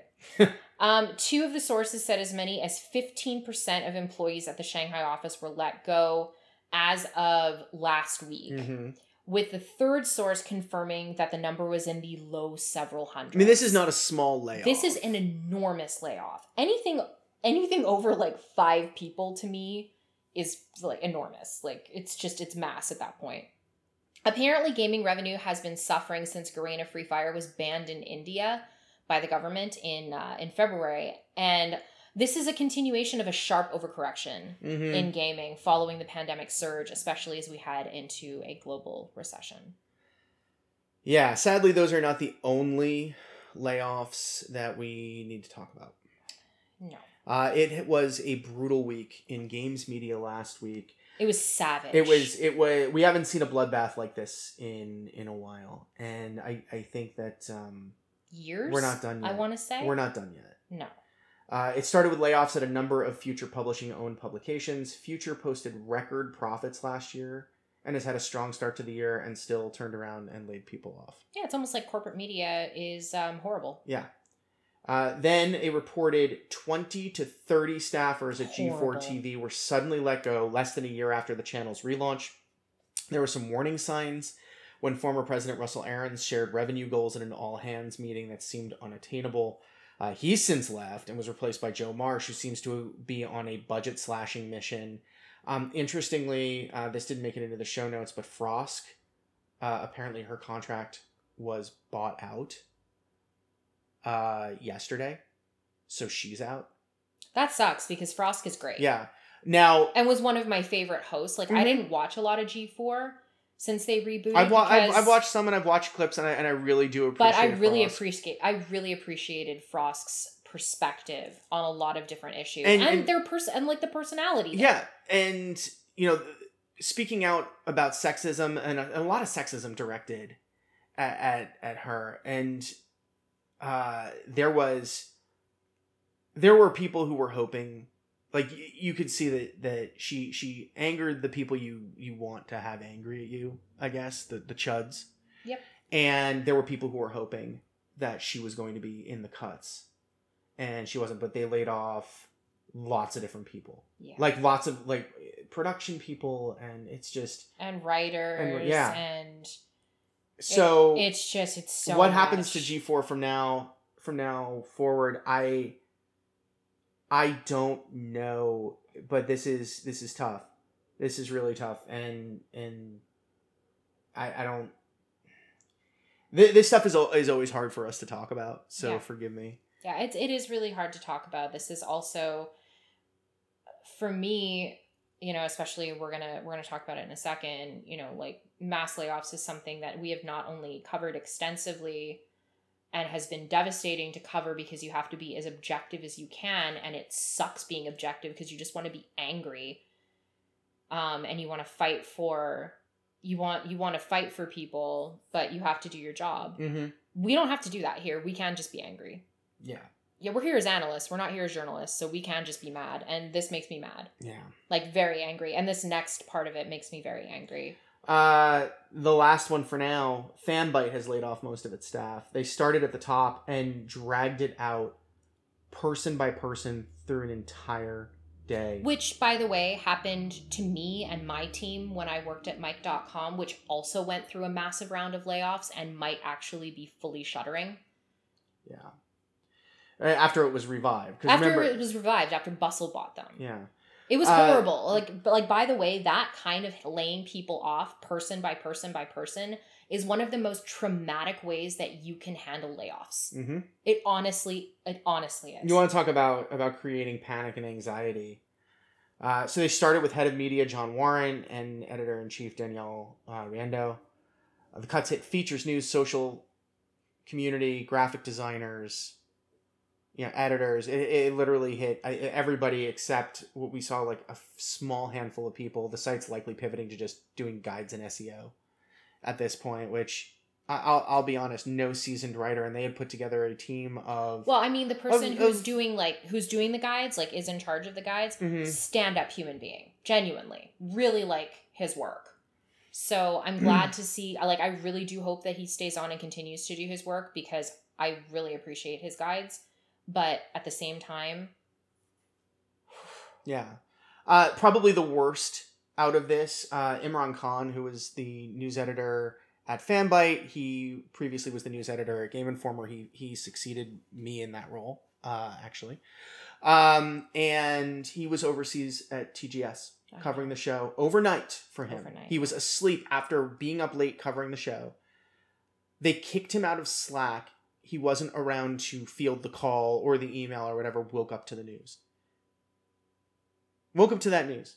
And if you are any manager doing this to an employee who you've effectively stranded overseas without employment, this happened to Game Informer. I think, didn't it happen to JV when he was at Gamescom? Yep. It happened to JV while he was at Gamescom. Like, I'm sorry, but this is not okay. This is not an okay way to treat human beings. You wait till they're awake. You call them and say, "Hey, there are some changes. We're paying you out. We want to make sure that you are able to keep doing the work. We're not, we don't want you to worry about that. We've got you covered." But unfortunately, we've had to make these changes. That's not a conversation that should be had anyway. But if you absolutely must have to have that conversation when someone is on a business trip, and let me tell you, we have both covered shows. And covering shows is exhausting. We're covering shows overseas. I can tell you from covering Gamescom, it's extremely difficult. Yeah. And it's exhausting work. It really you are is jet lagged like, as hell, and you are just working your ass off in an unfamiliar country. And we don't have to tell you all this, because for the most part, y'all are working in this industry. You know what those shows are like. You know how difficult it is, even from just manning a booth. Or working PR or being in marketing. Like, you know how exhausting dealing with these shows are. It is even more pressure to be a critic, like a journalist, to be a content creator and covering these shows, because it's not just one that you have to keep track of, it's all. So this is one of the most maddening and egregious violations of what should be a covenant of trust. Absolutely. I think that's an excellent way to put it. And, we kind of alluded to this earlier. Fanbyte's owned by Tencent.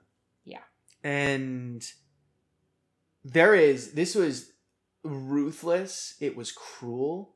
There was cruelty in the way this was handled. And that I know, because I've been through that measure of cruelty, because the way that it was handled with Mike... Mike.com. No, with Mike.com and with multiplayer, with our vertical, we were not the only section that was let go that day. Mm-hmm. But we were complete, like, almost all of us lost our jobs that day. Almost all of us lost our jobs. Yeah. And it was so horrible and so cruel, and it was intentionally cruel. And I can tell you this based on who was sitting in management at the time. Like, not my direct manager, who is incredible and went on to do amazing things, was at Mel. Like, just great people that I worked directly with. But management. People in the C-suite, people in the executive offices. There were some malicious people that hated our vertical and were delighting in watching us suffer. Yeah, it just sucks. So, it's cruel. So screw and you, I'm angry. Tencent. I'm screw so you. angry. Yeah, this whole thing is just I'm so angry. These things may be necessary from a business perspective, but the cruelty is never necessary. Yeah, exactly. And it's the cruelty for me. Like, okay, fine. Sometimes cuts happen, sometimes layoffs happen, and sometimes they're unavoidable. But just like the big problems that we had back in 2019 when Activision Blizzard was posting record profits and they laid off almost 800 people, and it was another measure of egregious cruelty. Mm-hmm. And that was the thing that you and I had to take a step back from because we had to cover it as objectively as we could as business journalists. Mm-hmm. We're not business journalists anymore, friends. We're analysts. Just fucking pissed. Yeah. We're just mad. We are mad analysts. Madalists. Yeah. Analyst rage. And this is not normal amounts of rage. Yeah. So hopefully, I hope that's it for now, but I am not hopeful given what's going on in the landscape, but we shall see. We got one more big story, and then we do have a FAFO award this week. Oh man, I'm so excited for the FAFO award. I know you are. So one more big story here, and perhaps the biggest story of the week, potentially one of the biggest stories of the year. Rockstar Games is the victim of an enormous hack that saw the release of an enormous, I'm using enormous a lot because it's just magnitudes, enormous amount of in-development GTA 6 footage.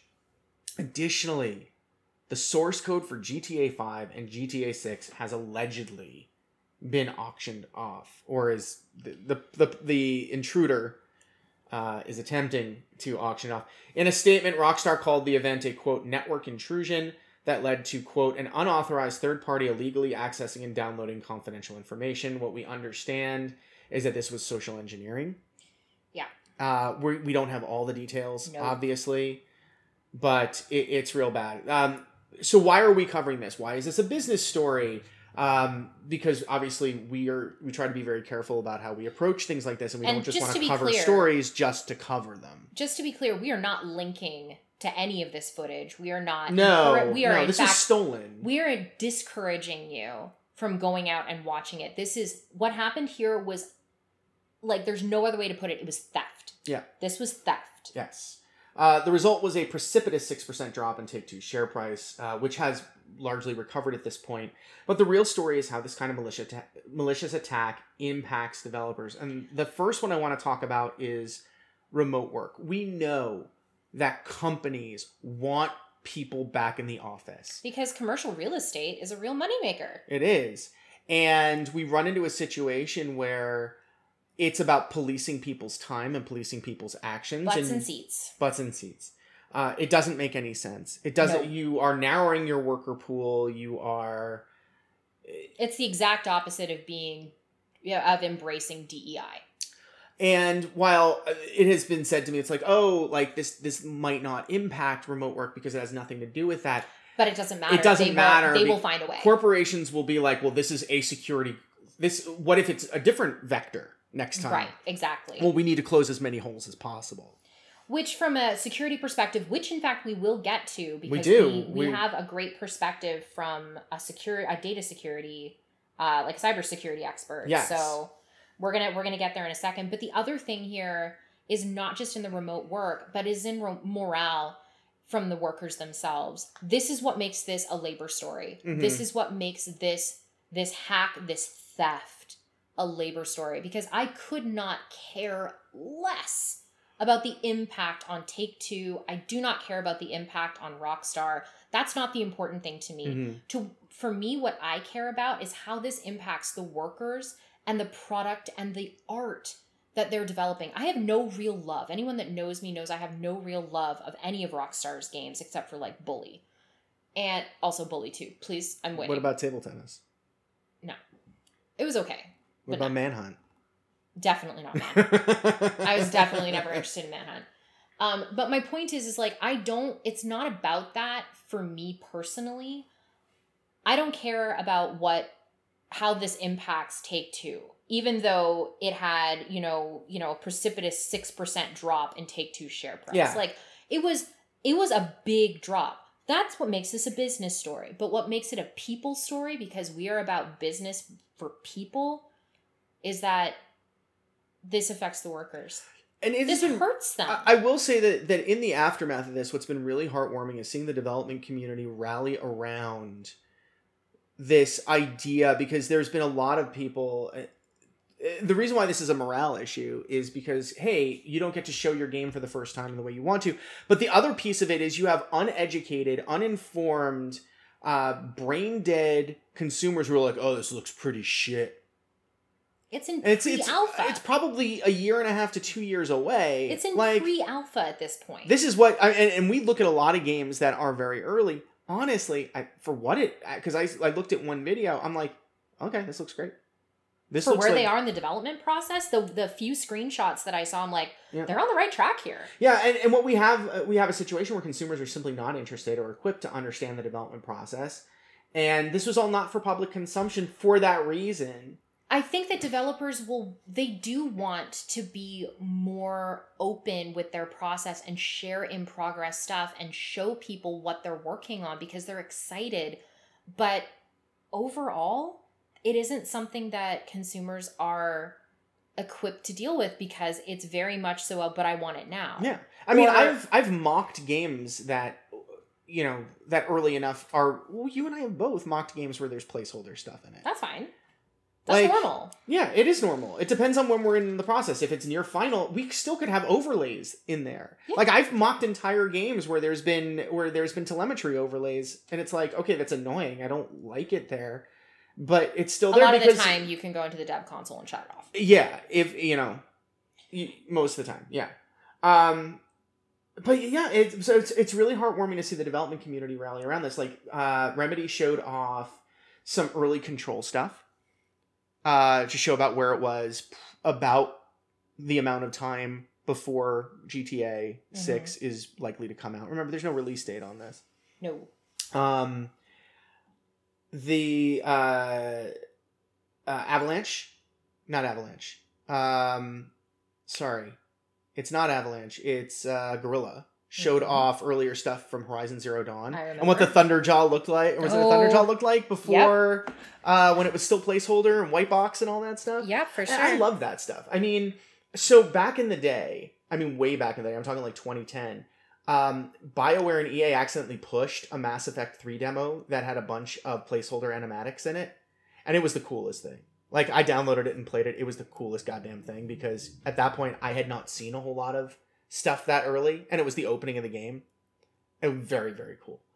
So yeah, Rockstar also said, like, they put out a statement to kind of staunch the bleeding because the stock price was dropping. They're like, it's not gonna delay anything, we're still on track.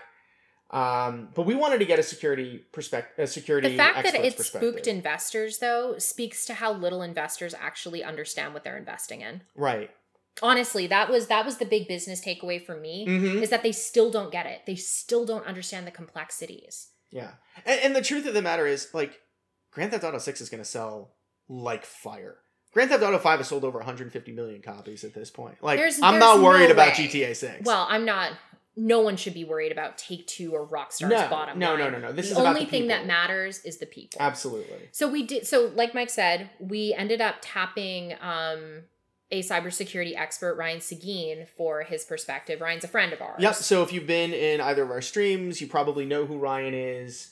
You might not have known that he is an IT expert. This is his field of expertise. Cybersecurity is his thing. Yep. And he was kind enough to give his thoughts on what probably happened inside Rockstar once this stuff started to flood onto the internet. Absolutely. So immediately after Rockstar's security team detected the intrusion, either Rockstar or Take-Two would have hired a third-party incident response contractor to perform a thorough investigation. Rockstar's security team, meanwhile, will have shut down and isolated whatever they thought was affected. Usually it's because someone in the company clicked on a phishing link, which does happen. There are a lot of security penetration testing. There's a lot of security and penetration testing that is done regularly with a lot of these larger companies. So they probably went through phishing training, but it still happens. Yeah. If the breadth of the intrusion was sophisticated enough to involve a lot of lateral movement, a lot of core business functions would have needed to have been halted until a safe alternative could have been set up. At this point, not only is Rockstar paying their IT and security teams overtime to keep the business running, but they're also shelling out an arm and a leg to a third-party contractor to assess the damage. One potentially bad thing, though, was the Confluence access. A lot of companies store security and login information in Confluence because it's a documentation platform that integrates with IT and development tickets. I've worked with Confluence before. It is a beast. It's an absolute beast. But if the security team at Rockstar is good at their jobs, and one would imagine that they are, a game dev would not have been able to see those pages. Yeah, it's strange to understand. Like, I don't know that we'll ever understand the path, because apparently the person who did, the FBI is looking into this. Apparently the person who did this is allegedly the same person who used social engineering to hack Uber as well. And this happened within a week. Yeah. So the only way I think we're likely to hear a ton more about this is law enforcement. Law enforcement, yeah. Absolutely. Right. So Source code. This is kind of the thing where Dan Ahmad from Nico Partners tweeted this out, where one of the concerns might be if the source code is in the wild, that could actually create vulnerabilities for the game, people creating hacks, and so that's a worry there. But honestly, no. Yeah. So what Ryan said was, as for the source code for an unannounced game, it's like stealing your eggs for a cake you're about to bake. The game is so early on, I doubt it would amount to much. But they're definitely going to have a code review for security issues. But that's likely it. Hopefully it's not any more than that. I can understand why there is some worry about source code potentially leading to some issues with the final product, but that's what a review is going to expose. Absolutely. And they will do everything they can to close as many loopholes as they can. Rockstar games very rarely ship buggy. Yep. And they are usually exceptionally polished, even if there is some aberrant AI behavior. Yeah, like NPCs and stuff. But yeah. But yeah, I mean, those games usually land pretty stable. Yep, it's true. So So thank you, Ryan, for huge thanks to Ryan for that. For your perspective on that, because I think it clears up a lot about what happens in a situation like this. And this is why we do penetration tests. Oh yeah, pen tests, man. Pen tests are super important, especially for social engineering. But and if they haven't done social engineering pen tests, they're going to have to start doing them now. Absolutely. We have one more thing left. We have one more, but wait, there's more. Amanda, what's left? All right, it's this week's Fuck Around and Find Out Award. Each week, or rather each time that we have cause to, we'll pick the person or company in the game industry that has tended their garden from small seeds of fucking around to a sequoia-sized tree of finding out. Are you excited? I am excited. So we actually had a nominee for FAFO, and this edged it out. Yeah, this definitely edged it out. So what do we got? So we have Dan Allen Gaming, or why NDAs are serious shit and you shouldn't fuck around with them. This guy's an idiot. But when you do fuck around with them, boy, are you gonna find out. Now, to be clear, I will admit that perhaps this is a slightly premature. I think he's got a sapling. I think he's got a sapling at this point, but it's not a sequoia-sized tree of finding out yet. But it's going to be. This might be the biggest find out that we're going to see. Yeah. So let's dig in. All right. Remember how we were talking about Ubisoft? Yeah, and their Ubisoft Forward event. That's right. They announced a whole bunch of Assassin's Creed games and all that stuff, yeah. Absolutely. So prior to the Forward event, a Twitter account by the name of, quote, The Real Insider began to leak details about various Assassin's Creed titles before the official announcement. Turns out that the person behind this account was a person named Dan Allen Gaming. That's a weird name that your parents, like, is that your given surname, Gaming? Yeah. Like, yeah. I mean, oddly well positioned for this field, but at the same time, it's very strange. It's very strange.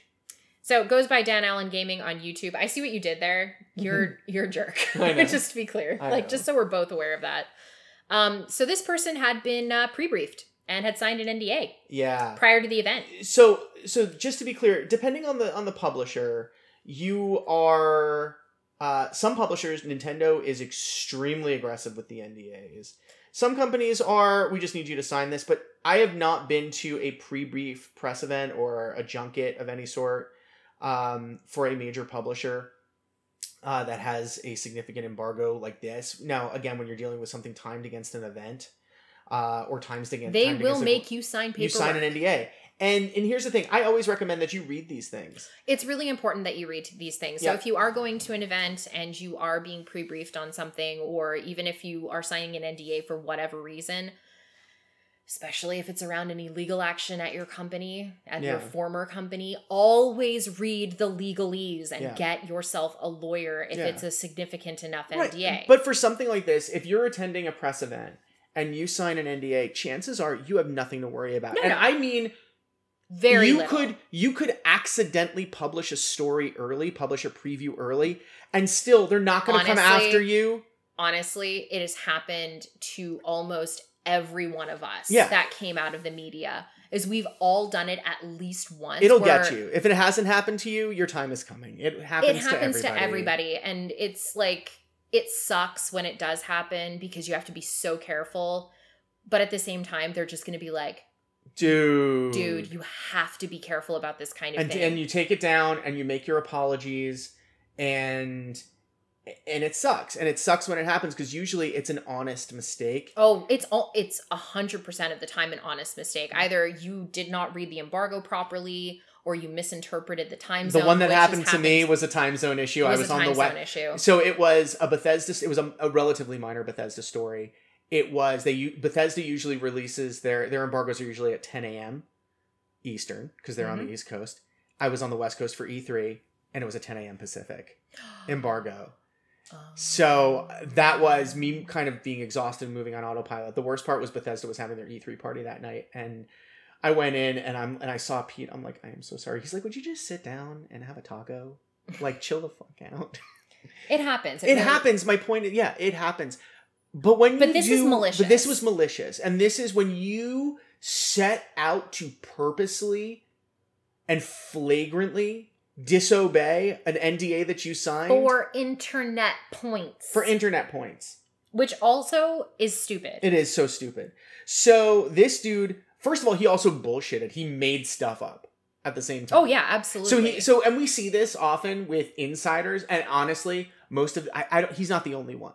I'm going to be honest with you. This guy got caught, but when you have there are other people who do this. Yeah. And it's the rise of the content creator because they only have themselves. They've got nobody holding them accountable most of the time.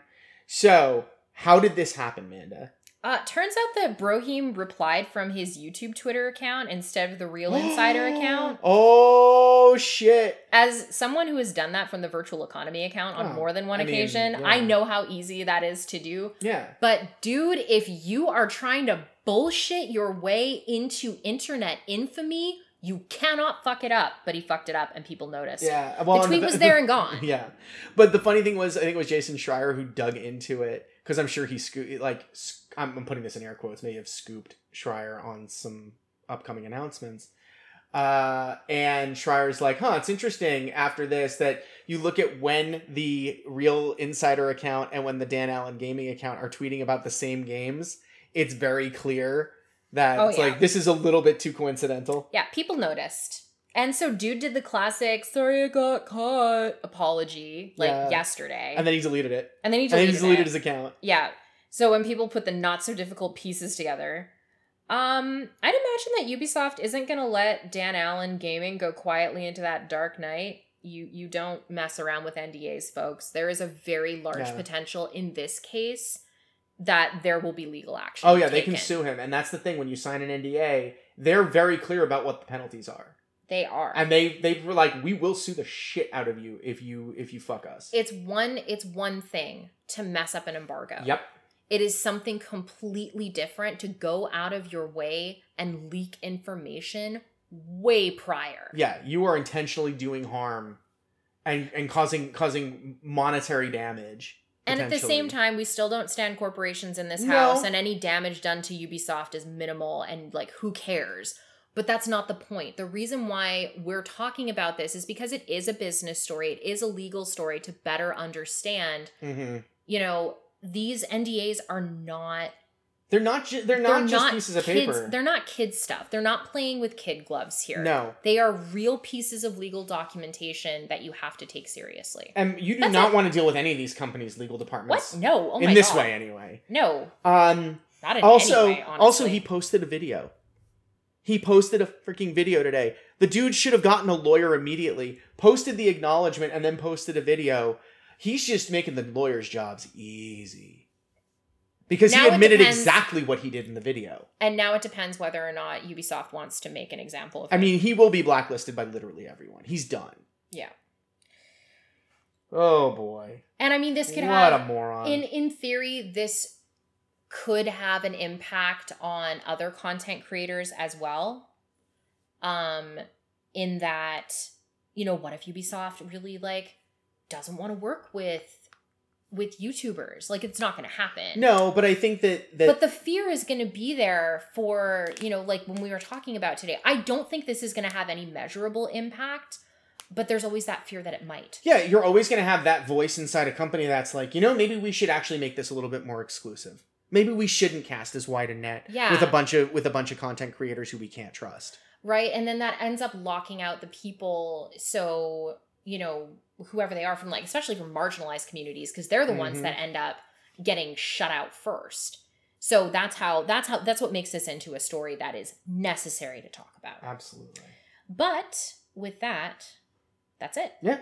Thank you for listening to the Virtual Economy Podcast. You can follow us on Twitter at VirtualEconCast. I am at Futterish, Futterish. You're so intense. At Amanda Farrow. Or, if you're an Imperial, at. There you go. Nailed it.